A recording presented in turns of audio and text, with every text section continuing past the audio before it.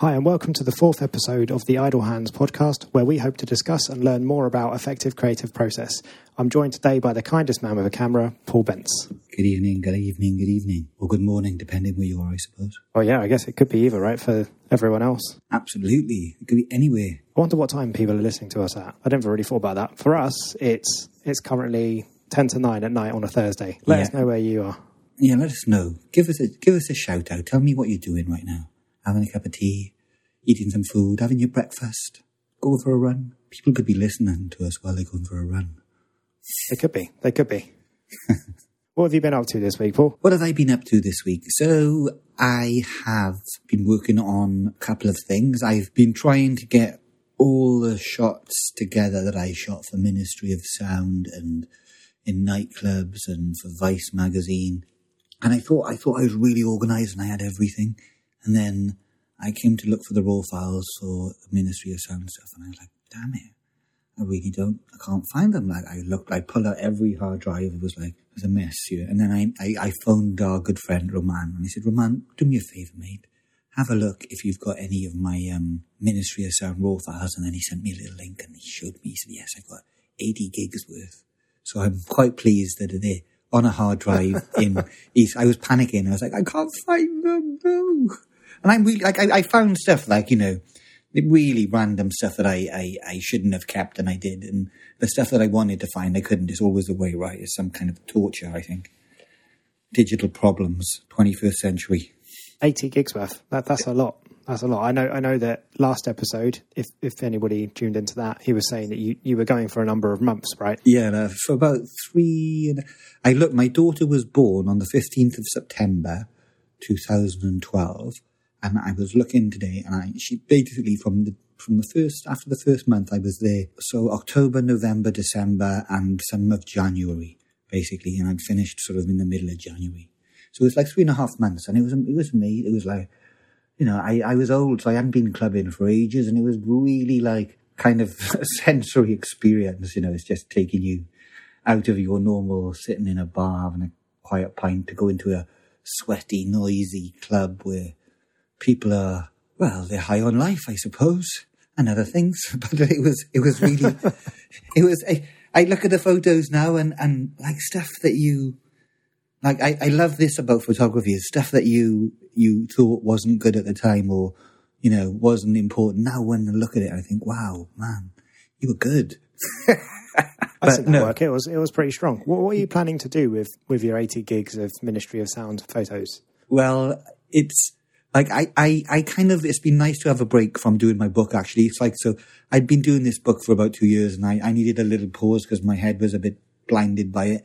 So I thought, well, maybe I can make a little zine first of that Ministry of Sound stuff and the club scene in the early thousands and 2000. It's basically from 2005 to about 2012, 13, I think. So there's like, a mix of stuff there. I shot a bit for Vice magazine. And that was like, they just send you to weird places. Like they send you to some student's house who'd be having a party, and you just turn up with your camera, and it was like really awkward. It sounds like great fun though. It was really interesting. I kind of think of that time as a really like eye-opening, because I came from South Wales. So, yes, I'd been clubbing, and I had been clubbing since I've been in London. I'm not like completely old, but it was just a real sort of experience. Eye-opener. Yeah, I was going out at midnight and coming in about 5 in the morning, and I was like, had a baby, and my wife was knackered because she'd been up all the night, so I had to come back and look after the baby, and I was like just keeping my eyes open, and I was like, oh my God, I'm so tired. It was tough but enjoyable. I'm glad I stuck it out for so long now, because originally the agency didn't kind of, I think, wasn't really sure about the idea and such, and so it could have, you could have done it a couple of times, and you might have got a couple of, but it's like this idea of repeating it, going over and over until you feel that for me, it feels like I've got a body of work that I think even at that time I knew I would use later on. It's like that club culture, that club scene stuff. It becomes kind of like a timeless. It was all, like we said before, black and white, Trent Parky, grainy. And it creates that, I always think that grainy, black and white naturally create that kind of, what's the word? Documentary, real, raw. Like there's definitely some connection to history there, which I don't know about. It does always feel a bit more timeless, doesn't it? There's something about colour that sets a time and a place more than black and white does. Whenever I look at, maybe this is just me, but whenever I look at black and white photography, I struggle to place it in time. You know, you might see fashions change, but it doesn't seem to be as obvious as if it's with, you know, if you see a photo from the 60s and it's all bright and colourful, you kind of, it immediately makes you think of the 60s. Whereas a black and white, you just feels a bit more timeless. Yeah, I hear you completely. I think black and white manages maybe to pause time in a much more, well, not pause is the wrong word, but I just think it allows you to, for me, it allows me to place myself in the picture maybe more easily sometimes, because there's less confusing, less distracts. Colour can be sometimes distracting if it's not used correctly. And I think taking away all those distractions and you're just concentrating on the subject and the light.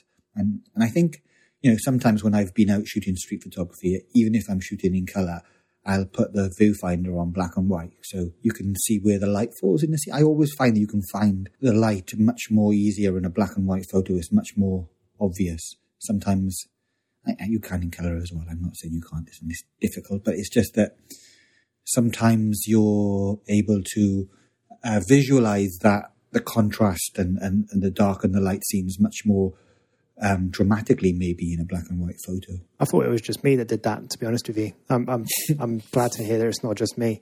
I've been doing that for a long time. I mean, the thing is I think I spent so long shooting black and white with sort of HP5 and that kind of thing. I've almost learned to see in black and white. I don't really think about the colours when I'm shooting so much as where the light falls, exactly like you said. I can't wait to see that magazine when you finally get around to that. Fingers crossed. Yeah, it's way more exciting than what I've been doing. This week I've spent a lot of time just thinking about adverts and the best way to try and attract wedding clients for my photography business. So what you've been doing is infinitely more interesting than what I've been doing. So what was your conclusion? I've been talking about this. So Roman and Dan is our assistant, and Dan's been doing a bit of wedding photography, and I was saying to him, I think, and you can disagree with me, maybe I shouldn't give this idea away online because everybody's going to do it if I say it. But maybe you can cut it out. You choose, Dan. You choose.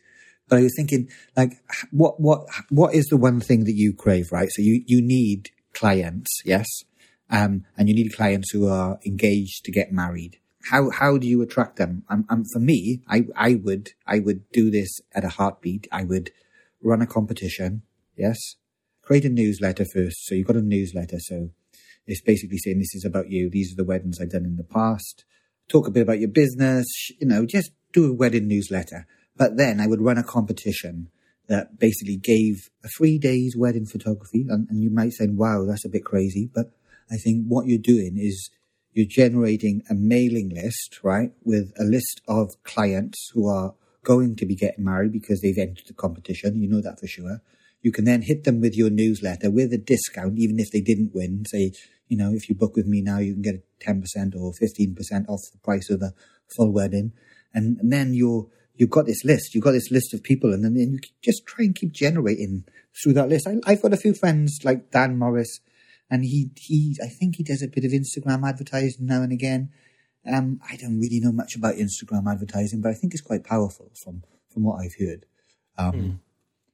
But, you know, that's just my 5 pence. And I think, like I was lucky when me and Roman were doing weddings, because we had lots of friends who were in that group of, it was their age where they were getting married. And, right. You know, and so one led to another, and it was kind of all word of mouth. We never really had to advertise for it, like, I suppose. It makes a huge difference, doesn't it? I did actually do pretty much exactly what your idea was. I did that at the beginning of 2020, which was probably the worst time in the world to do it, because now it means I've still got 2 couples that I need to shoot weddings for that they've been postponing for the last year. But yeah, I did exactly what you're suggesting, and I don't think that's very uncommon in the wedding industry. The other way you can do that, of course, is if you're not wanting to give away an entire day's wedding. The other thing you can give away is like an engagement shoot or something like that, if that's something you're into. What did it do? How did it turn out? I'm interested to hear what was the conclusion. Did you generate any couples? Back in 2020 when I did it? Yeah. So at the time I had 0 weddings under my belt, and I just needed to get something in my portfolio, which is why I did it. I kind of kept it quite quite limited in its audience. I didn't want to be dealing with any bridezillas that I didn't have some kind of connection to. So it was a prerequisite for me that they somehow knew either me, or they were like a friend of a friend of a friend or something. Mm-hmm. I only opened it up to a kind of closed, quite a large circle, but a closed circle nonetheless. And I think that really helped me out. Immediately after that, everything started going to rat shit and we all got locked in our houses. I think it really helped out that actually I had this connection. While I didn't actually know the couples, I did know couples of it. Yeah, exactly. I knew people that knew people, and it made a big difference where you can kind of talk to them almost as friends rather than speaking to them as clients. And I found that sometimes difficult, mixing that relationship between friends and a client, because when you are really friendly with a couple, so it's a double-edged sword in some ways, because you want to do a really amazing job for the couple, but you want to earn a fair price. And sometimes because they're a friend, you'll end up staying longer, than you would normally do, I think. And it's a different kind of pressure. And I think it's great when you're starting out, and it's a great way to generate work, is catching people in that time of their lives when they're going to get married. But I find weddings are really they're really time consuming and a hard job. And I have a lot of respect for people who do weddings. I think it's a really tough job. It's not particularly for people to do it well. People like Dan Morris that have been doing it for a little while now and just still seem to have the energy still. I find those people quite impressive. I don't know how long I'll last in the wedding game. I'm hoping, I'm still young, I'm still energetic. I hope I'll last a little while. But I'm sure it's not the kind of thing you can't really be doing it at 60 years old and trying to bend down with your dodgy hip. I had to give up my weddings because my wife didn't want me not to be around at the weekends, basically, with children. That's my basic. I enjoyed doing them because it's just, you're amongst people who are in a happy place, they're in a good mental place. Everybody's enjoying the day and it's fun, and you can, I think the beauty of it is just try and just introduce yourself and get as friendly with as many guests as possible. So then you just become part of the furniture and you're just kind of invisible.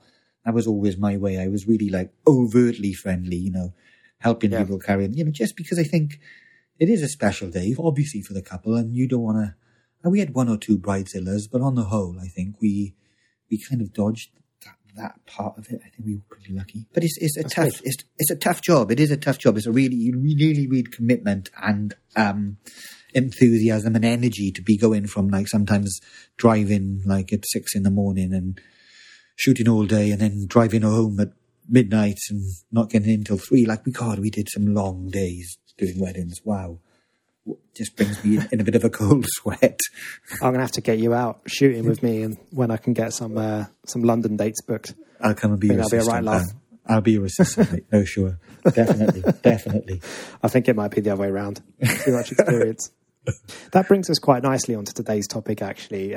Today we're talking about the balance between commissioned work and personal work, and how those two things might or might not linked. This was a topic suggested by Paul, and actually I think it's quite a good topic, particularly given our opening here. It might be worth to start with trying to define the difference between commissioned and personal work, because I know the more I thought about it, the less clear those lines became. I'm going to give you straight off the bat. So this is my definition of commissioned work. You basically get asked to produce a set of images for a fee, and sometimes you get a brief, sometimes you don't. Or you might get a sentence saying, I want photos. And personal work is a self-initiated or a self-funded project. What do you think?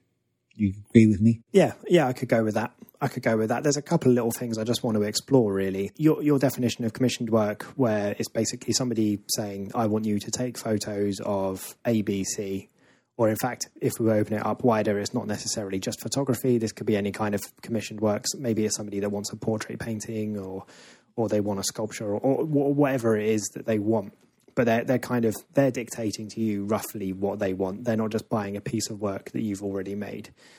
Which brings me on to my conundrum here that I thought about for a while, and I don't know if I really got anywhere with it. Does a personal piece of work, if you've done it off your own back, maybe you've paid for it out of your own pocket, does that become commissioned if suddenly you start selling it? Well, I don't think it becomes commissioned, but it does become a commercial transaction, right?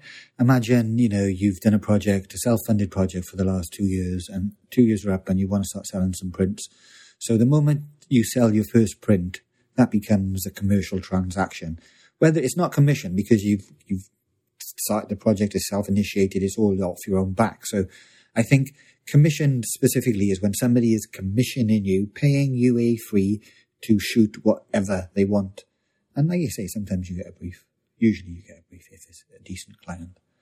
We've had some funny briefs in our time, I have to say. From some big clients, I mean, wow. When you say a funny brief, just because sometimes it's very vague, so you'll get people who they have an idea, but it's not clear and there's no clarity. And I think part of your job in those situations is to try and delve a little deeper with the client and get into specifics about the project. I mean, I've had lots of clients say they want it Apple-esque. I mean, come on, what does that mean? Apple-esque. If I really bright colours with a silhouette and a white earpod, right? That's what that means? I'm not sure. But like, I think you're right. So, personal work can become a commercial transaction.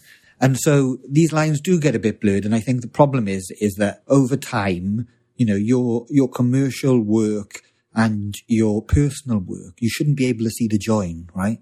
They should be speaking the same language. And so that's the skill, and it's a really difficult skill to get your personal and your commercial work to have. And like me and Roman, I mean, I think we spent hours and hours, and I still don't think we've got it right. And I think it takes time. I think it's a real thing that's hard to achieve. I don't know if there's easy answers here, but other than the clarity of idea, the focus of what you're shooting. And me and Roman had lots of arguments about this very thing, about what we should show and what we shouldn't show. And I mean, arguments, I say arguments, but conversations maybe. And I think it's a difficult line. You don't ever get to, I'm trying to think of the word. You want to show the stuff that you want to do more of. You want to show the stuff that's already in your own voice, to go back to one of our previous conversations. Is that kind of what you're saying? You kind of almost... The conversation we were just having about, can your personal work become commissioned work? You almost want to be asking that the other way around. Can your commissioned work become your personal work? Yeah, and I think, this idea, and you're right, like, I've done lots of work, and I think sometimes that's come from the street work I was shooting at the time, and people had seen it, and they said, Paul, can you come and do this, like that? So some stuff I did for the BBC with a friend called Dinkesh, which hopefully is going to come on one of these shows. He's a producer, director on lots of shows for the BBC. He loved my street work, and he said, I just want you to come on set and do that, basically. Just do that behind the scenes, do that for the shows.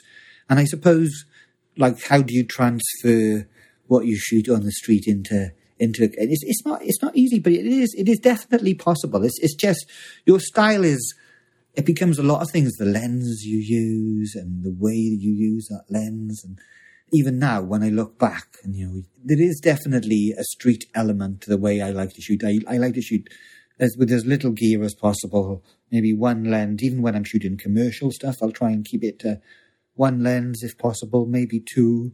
But I think it makes you focus on the idea rather than the kit, and you get distracted by gear and all of the things that go with that. I think you want to kind of throw all these gears, like get the gear sorted, what you want at the beginning, and then just focus on trying to create the idea of the commission. Or if it's your personal work, you want to follow, again, your voice and what your work is trying to say. It's very difficult. I don't think there's any easy answers, Dan. It's almost like what you're saying here is you're trying to weed out the audience. You're trying to only have people pay you to do your work that are already a fan of your work. So you're not necessarily trying to sell them the idea of your own voice that you've already captured in one of our previous conversations. You're only showing your voice, and the only people that are interested in your voice are the people that are coming to you for the jobs, right? For sure. I mean, I'll give you a really good example. So we've got a client called Hedden. We worked with them previously. I hadn't spoken to them for maybe 18 months, something like that, maybe 2 years even. I pitched an idea to them saying, hey guys, I got an idea. Fancy sending me some helmets? I can do a little test.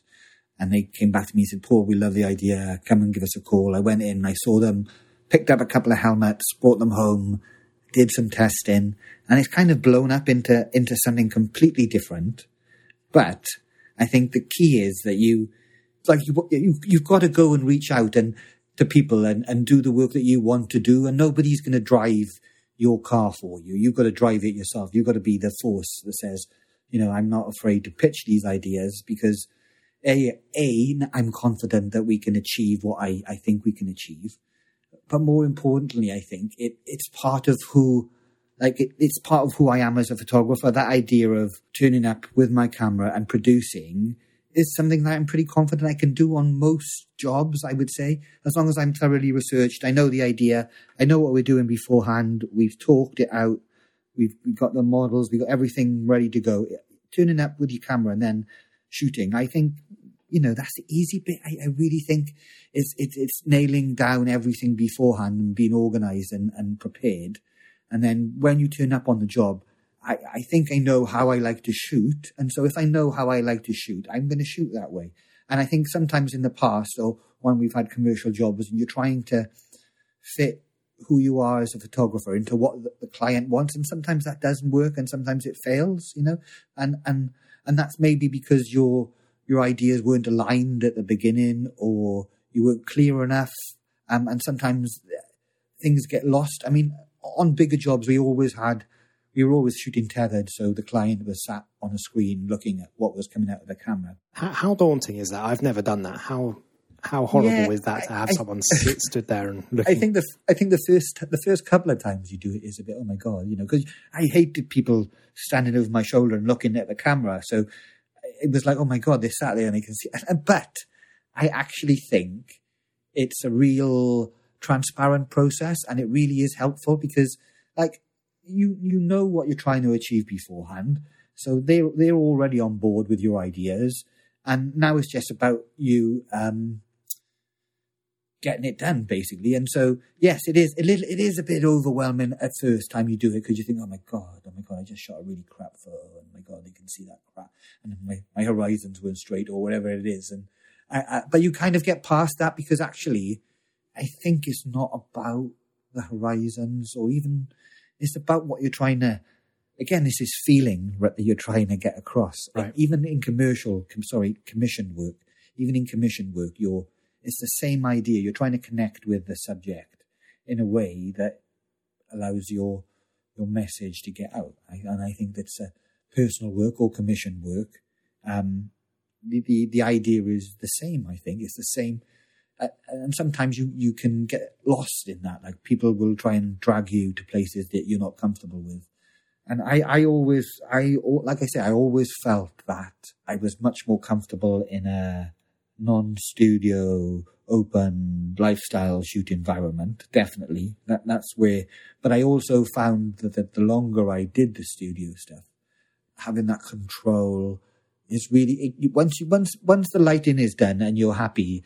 You can just shoot, and it's just, you're just shooting and you're just trying to get that 1 or 3 or 5 images that get what the client wants, and they're there. And so actually, it's one of the big bonuses of it is that when you come to edit, you haven't got to edit hundreds of photos now. You've only got to edit like 50 or 60 that the client's chosen.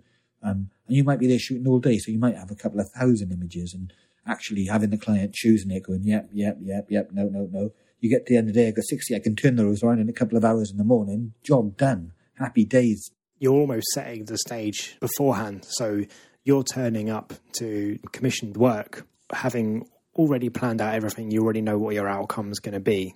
You're just sort of fulfilling that last step. Mentally, for sure. Absolutely. I think that's, for sure. And I think the best work comes, I really do believe the best work comes that way, where you are clear with what you're shooting before you turn up. It's in your mind. Those images, you can see them how you want them to look and feel. And then it's just trying to put all those bits together on a day and creating something that you're pleased with, I think. And I mean, we come away from jobs, sometimes it's quite euphoric once you feel that you've nailed it and you're going, yes, you're going to be happy. Or sometimes you're like, oh my God, that creative director was a bit tricky. And it's never straightforward. It's never there's always a complicated process beforehand, but I always think it's better to get all the details nailed out before you shoot, and then when you come to shoot, you're a lot more freer. You're a lot less pressure. The pressure's off because you know what you're going to do. And so if you know what you're going to do, it's then just about executing it. And I think technically the only thing you really need to get right is your background or your location and the lighting. And then it's all about how you are dealing with the subjects, the models, the whatever, the people that you're shooting. And I think that's we could go talk about that for hours, how you relate to people and how you put people at ease and how you make people relax in those kind of sterile studios.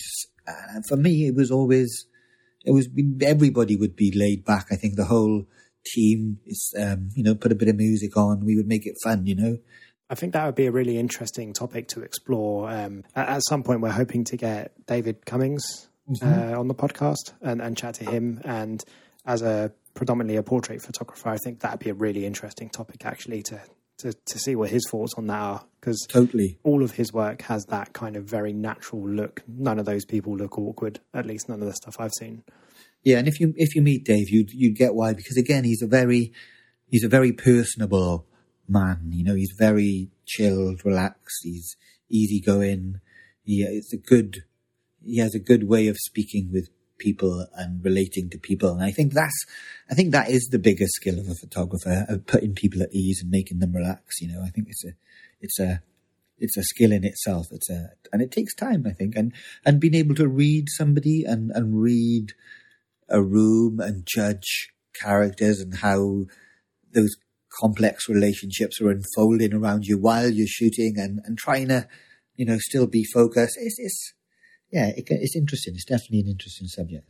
As well as giving you the energy and the bandwidth to observe those things, do you also find that having planned out everything beforehand, before you turn up for your commission, do you find that gives you a bit more freedom and a bit more space to explore creatively, because you can just turn up, execute the thing that you've already agreed and your client is happy, and then you can just sort of play for a while? Do you find that that's a thing, or am I totally misled there? Absolutely. I think Roman always, he was like really tight on getting, and he's French, and you will see when you talk to him, but he talks for hours.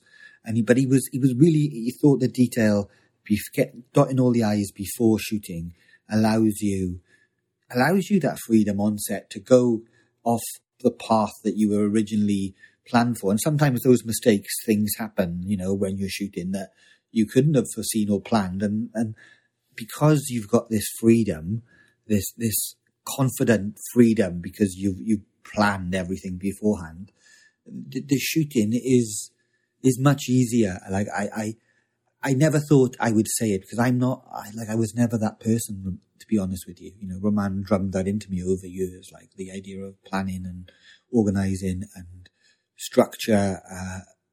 I think it comes from him for sure, definitely. It's really important that you give yourself that space to explore creatively. I can only really apply this with some shoots for some brands. And obviously I've done a few weddings now as well. And you have a little shot list in your head. These are the outcomes that I want, that I know I need to get. But you try and give yourself as much latitude as you can to actually go and do something a little bit more exciting, a little bit more surprising. And it's often that stuff that your clients are most excited about anyway. I don't know. Have you ever found that when you've done your sort of larger commercial shoots? Have you ever found that the stuff that you've turned in that everybody was expecting turned out to be the sort of the less exciting stuff to them? Yeah, absolutely. And I think, because we were so organised and so planned before we shot, I think when we turned up for a job, because there was two of us as well, this is really helpful, right? So on jobs for Head-In that we've done in the past, Roman would be shooting in the studio, where I would so we'd have maybe 8 or 9 models. So he'd be shooting one in the studio and I'd be shooting one outside doing some lifestyle stuff with him. And so we could basically produce 2 really strong bodies of work in one day.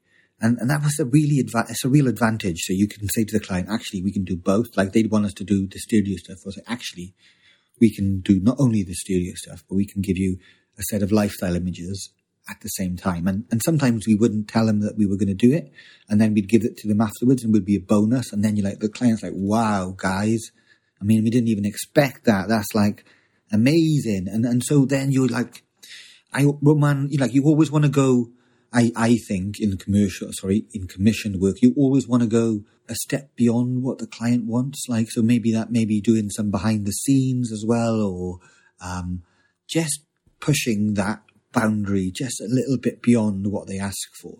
Because I think it reinforces to them not only your ability and your skills, but also that you're going beyond the call of duty to produce extra for them, because, and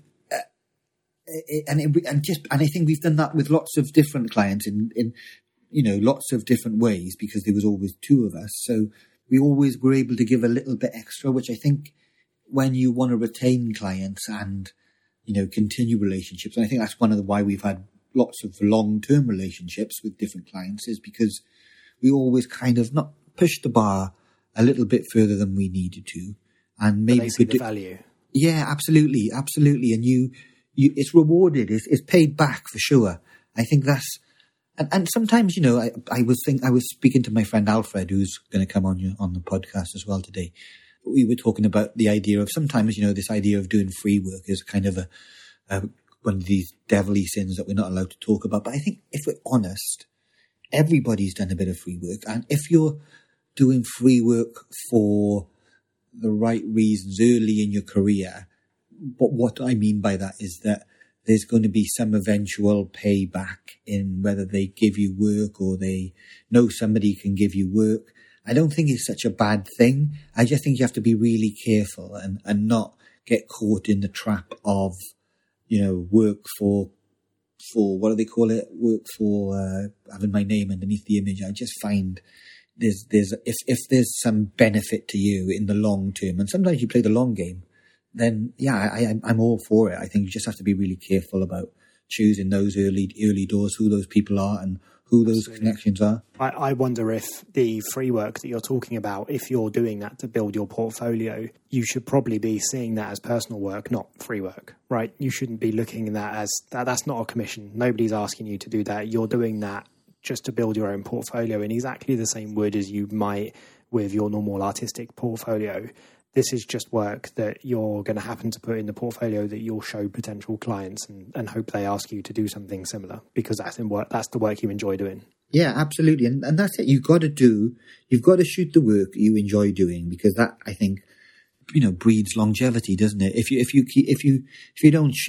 maybe you shoot products or jeans or, I don't know, socks or on a white background, I mean, eventually that's going to blow your brains out. There's only so long you can do that stuff for, I think.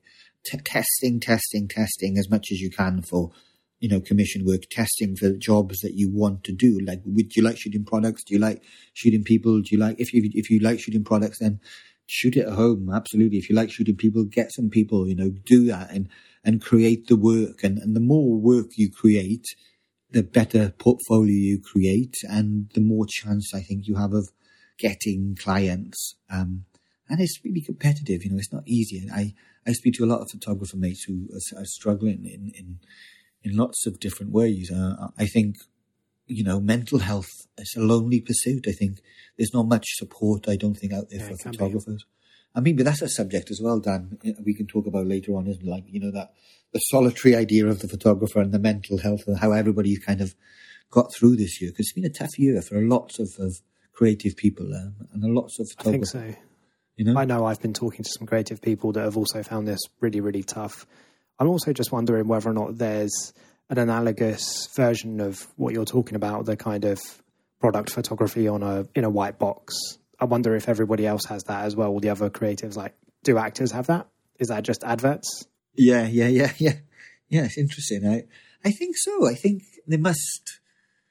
I don't know. I was just trying to think, what about musicians maybe? Is that like... What would be a musician's... Maybe that'd just be scoring something like an advert or some shit TV program. Yeah. I can fully imagine that every creative industry probably has something like that where it's just the work that is good, it will pay the bills, and it's obviously that's what you need to do. You need to pay bills, right, as a creative.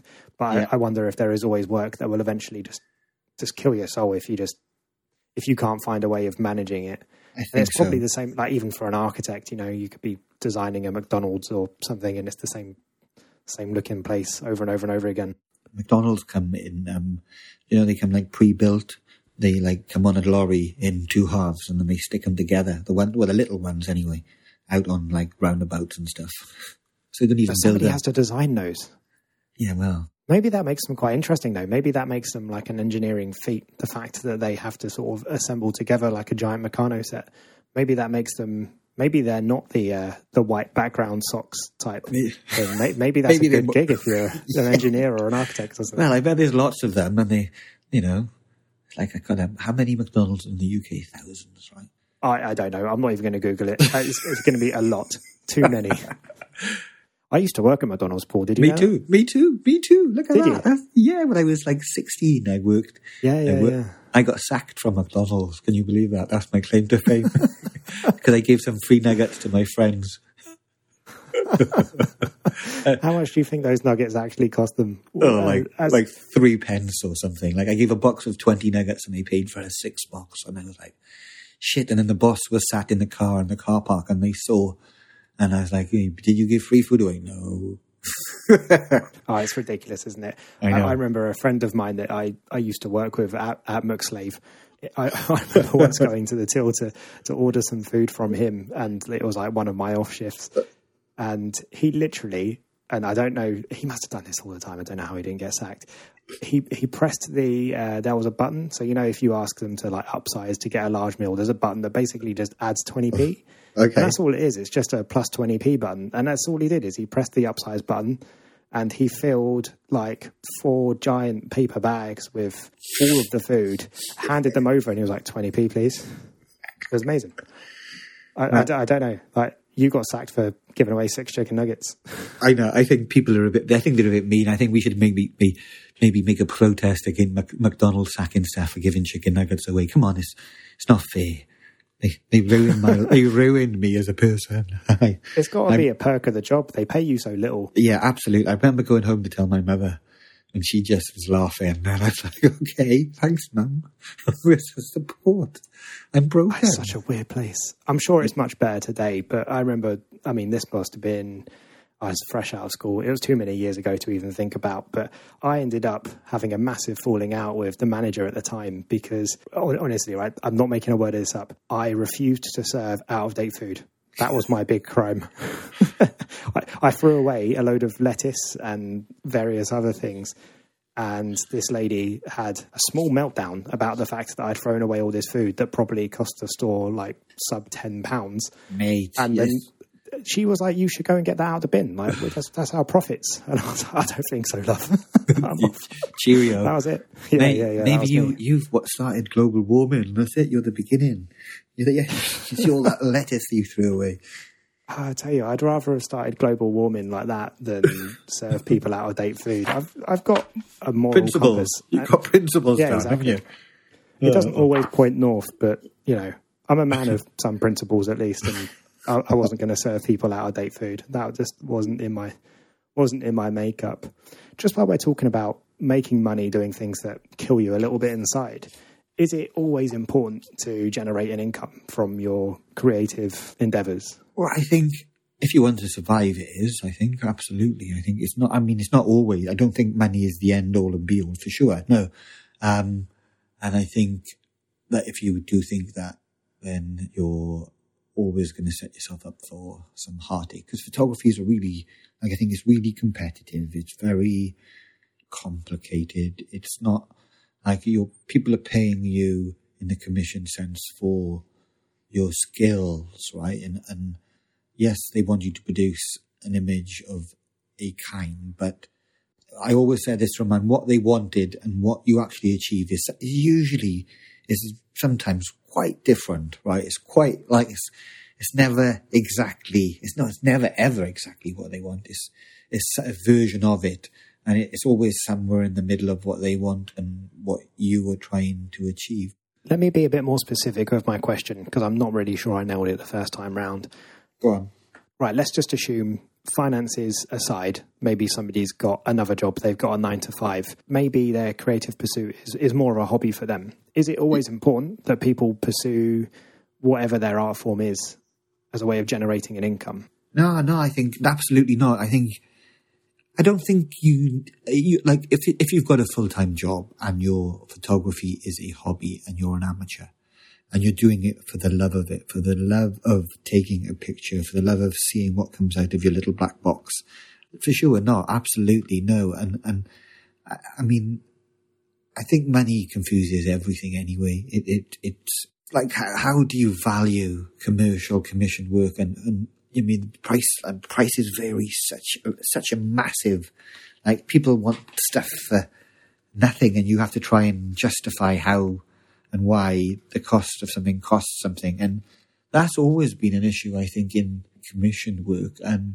But for personal work and for, for the amateur photographer out there, no, you do it for the love of it. You do it because you're passionate about it. This passion, you want to take a picture, you want to go out on the street, you want to go and shoot what you want to shoot, and you do it because you love it. And I love photography, and I think it offers me a place to be calm and to just see the world. I think that's in a much more slowed down way, and it allows me to understand the world. I think that's what it does, and all facets of that. Wherever you go with your camera, whatever you do, you're always like a little bit like an investigator, exploring, trying to find out, understand, and that in itself, I think, is the beauty of it. The commission work, is great if you can get it, and if you want to become a professional. But commission work, getting paid to do a job and surviving from it, then you're a professional photographer. That's what you are, And I don't think we can get caught up in all kinds of definitions. But if you it doesn't necessarily make you an artist, right? The fact that you're being paid for something or somebody else has seen that in you means that you're a shrewd businessman or a businesswoman rather than being an artist. Absolutely. And for a long time, the idea of personal work and commissioned work have run side by side for me. We've been lucky and we've picked up certain jobs along the way, but sometimes my personal work has driven that, and sometimes it's come from doing other work that people have seen. So other commissioned work, somebody will see your commissioned work and they, can you do that for us? That happens quite a bit. I think the skill to be really good is to try and, like I said earlier, like the join between your commissioned and your personal work, to try and make that almost seamless, that you don't see it. And that's what I'm aiming for. That's the nirvana of my photography life, when I cannot see the join between the two. And I think it takes a long time. I wonder if it's made more difficult by the fact that you have commissioned work. I wonder if the fact that you identify as a professional creative in that particular medium, I wonder if that makes it harder to make your personal work speak better in your own voice, maybe? Yeah, I think that's a fair point, and I think if you explore that a bit, so I think you always, when you're shooting your personal work, then that you're always I'm always thinking to myself, is this stuff any good? Is it really any good? Or is it, because you're so, I'm really confident in the commission sense, and I think I can probably turn up to most jobs and produce. But your personal work, because it's something completely different. It's coming from within you and not from within some other person. It's a tricky subject. Oh, sorry, my daughter's knocking at my door again. Bless her little heart. What's she doing? She's making a little sign for you. Yeah, it says photographer podcasting, do not disturb. Love her. That's very cute. You have to get her on. She could be a guest. Oh, God, she'd love that. She would. Give me 1 minute. Take as long as you need, man. This idea of commission work, making your personal work more difficult. I think there's some truth to that, because obviously when you're doing commission work, people already have an idea of what they want. So you get a brief of, I want you to create a set of images with some models, with a green background, and so you've got a set plan. So you're refining ideas rather than coming up direct, although you do come up with ideas. You're usually refining ideas, and your personal work, because this is your voice and your values and what you're trying to say, it's just a bit more difficult, the personal work. But the personal work, once you get that right, once you find out, your style, your voice, what it is, I think, I feel, for me personally, in the last couple of years, because not all the stars have aligned, but it feels like I know where I'm comfortable, where I produce my best work. So that in turn means when I'm pitching ideas to certain clients, I know that what I'm pitching I can produce and do to a really high standard. And so that's fine, that's straightforward. But when I'm shooting my personal projects, it's a lot more foggy. It's like you're on the Swiss plateau and in the Jura Mountains, and you're just trying to keep your head above that mist. I think it's a lot more complicated. Do you feel like that's kind of a bit of imposter syndrome there, or is that just because it's really difficult to separate your art from your business? That's a good question. I don't think it is, actually, if I'm honest. I think if you're I've always shot through, I've always shot for shooting, not for a brief. So I've shot for myself for a lot. So with the whole of my career, I always, predominantly, it's always been about investigation, whether I've shot commissioned or personal work. It's me going in with an idea and then trying to execute that. Like understanding who you are as a person, it takes a long time, that, right? And I don't think you ever really figure it out. Like the world is weird. We live in crazy, weird times, and you've got your subconscious mind telling you something, and your conscious mind is telling you something, and because you're trying to get across your personal values in your work, that's. I think to do that really well is a really difficult thing. And I think it takes time. It's a much more time consuming process. Like commissioned work, you get maybe a brief at the beginning of the month and you're shooting at the end of the month and it's done a couple of days later. Like it's finished, once you've sent those deliverables and they've had the files and they're happy and you can, they've got the money in the bank, job done, happy days. But personal work isn't like that, because it's constantly evolving and changing, and as you change and as you evolve, and I don't think commissioned work should interfere with your personal work, and it shouldn't, and that's stop the balance, right? Yeah, and I think there's no, sometimes when I'm busy on commission stuff, I don't shoot personal work. It's just I'm too busy. I'm thinking about this project. I need to focus all my time and energy on this particular project. I don't have any time for any extra noise, and they can be quite demanding. But as soon as it's done, I will be out shooting my personal stuff again. And I think that's the key to being a successful professional photographer. Maybe is that sometimes you'll be in one of these down period times where you haven't got any work, and then that's where you've got to be focusing yourself and forcing yourself to go and shoot some test projects, to walk the street if you like street photography, to shoot portraits if you like. You've got to be doing that work when you've got off time and when you haven't got the commissioned work.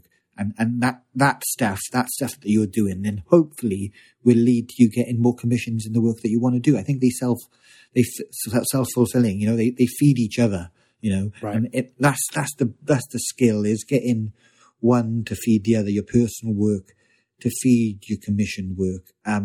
But it's not easy. I don't think I've got I don't think I've got any of the answers. I just think that you're doing it because you have to, not financially, but you just have to get that out of you. That's yeah, for sure. I notice my mood changing if I've not shot for a couple of days, for sure. This thing, whether sometimes I will go and walk for a couple of hours and I'll only take 2 or 3 photos, but it's the practice of walking and going out with your camera and looking and observing and slowing down and taking a step back from whatever stresses and pains you've got. And I think that's I love that about photography. I love that's for me. That's its greatest gift to me ever. It's always been this idea of slowing down. Everything for me is incredibly fast. Conversation is fast. Even my own conversation is fast. I'm trying to think what I'm going to say before I say it, and being able to just bring everything down to a much more considered speed. I love that.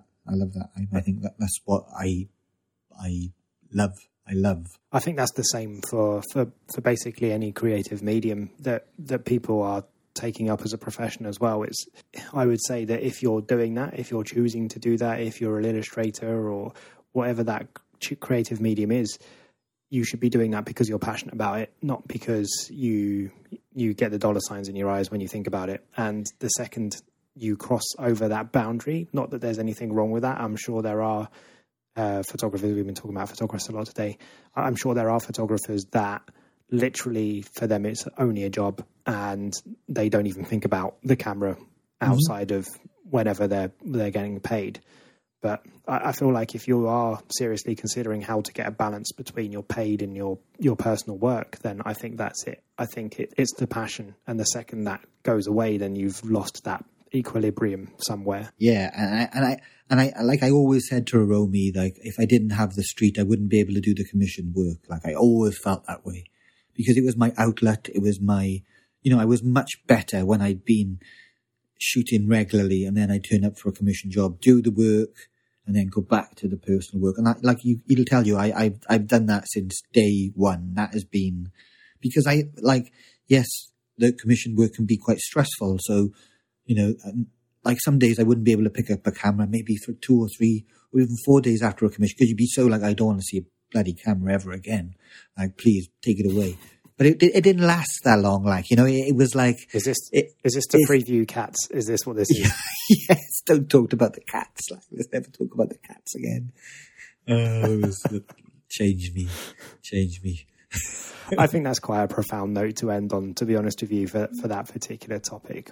If you're not passionate, then your balance is broken and you need to work out how to fix it. And that is the key, Dan, is that there are going to be maybe some prolonged periods in your photography career where things aren't going well and it's a bit slow and it's not so busy. And during that time, I think the successful photographers... I'm in one. the successful ones are doing their test work. Like I said, it's that passion to produce even when you don't feel like it and it's like, I can't be bothered. I think you just try and get out every day, try. I think that's the goal, golden goal. You need to be interested enough in your medium that you're doing it consistently. Have you got any shout-outs this week, Paul? Should we move on to shout-outs? That's a good question. I was going to... I'll jump on my one first, and then while I'm vamping away, you can have a think about yours. Okay. My shout-out this week is going to be Chris Riddell's 5 Years book. So Chris Riddell is like an illustrator, and he's just put out a book every single day. We're talking about consistency here, Paul. Every single day, this guy does a political sketch. He posts it on Instagram, and he's just released the first book. He's going to keep this up for 5 years. 5 years, Paul. Can you imagine releasing something you've done every day for 5 years? Wow. And as you flick through this book, it's literally, 1st of January, 2nd of January, and you can see him summing up the news in like a really cool little satirical sketch. Yeah, it's just amazing. The energy that it would take to do that every single day is just unbelievable to me. So yeah, Chris Riddell. It might be Chris Riddle. I'm really rubbish with names, but I like the way you say Riddell. It sounds like an American football player. It's Riddell. So okay. I'm guessing it's Riddell. But yeah, he's my pick. How about you, Paul? You've had a long time to consider this. You've been thinking about this all week. All week, Dan. All week. It's and I bought this book. I think I had it around Christmas time, and it's The Parameters of Arcade by C. Fausto Cabrera and Alex Soth. And it's basically a little book where Alex has a sort of a pen pal relationship with a prisoner in an American prison. And it's amazing. It's just the way that the prisoner guy, Fausto, talks about photography. I just think it's a beautiful thing. It made me cry when I was reading it. I think it's really thoughtful and thought-provoking. One of the most favourite things I've read this year, actually. It's really, really enjoyable. So, The Parameters of Our Cage by C. Fausto Cabrera and Alex Soth. Does it follow the whole cycle of the guy being in jail? Does he get out eventually? Like, I'm immediately wanting to ask questions. No, he doesn't. He doesn't get out. He's still there. But Alex Soth goes to see his family. Man, it's amazing. It is actually. I want to read it again because I really enjoyed it. I didn't put it down. Literally, it's not a big, tiny thing. It's got 121 pages. Thoroughly recommended. Thoroughly recommended. It's a really good pick. Wow, nice, Dan. I can't believe we're up at time already. That's another one in the bag. Yeah, I got chicken in the oven. Woohoo! Have you? Ooh, I can smell it. It's permeating through my house. What kind of chicken? My wife calls it chicken surprise, and it's basically chicken thighs cooked in white wine with garlic and lemon juice with a touch of salt. Oh, that's and all pepper. right.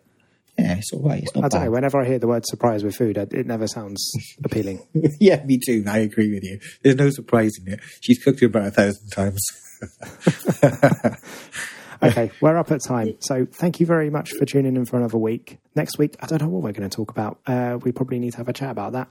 So that'll be a nice surprise as well. What's the date next week? We could interview somebody next week, maybe. Is this Dave? Are we getting Dave on next week? Is that the 11th? No, that's the week afterwards, isn't it? The week after. We could maybe switch Alfred in next week if you fancy, because he was keen. Oh yeah, maybe we should do that. I'm going to leave all this in, and you guys will get a little bit of inside baseball. Who knows? Who knows what we're doing next week? Who knows? Could be excited. Take care of yourselves, everybody. We'll catch you soon. Be safe. You're nearly out of lockdown, people. You're nearly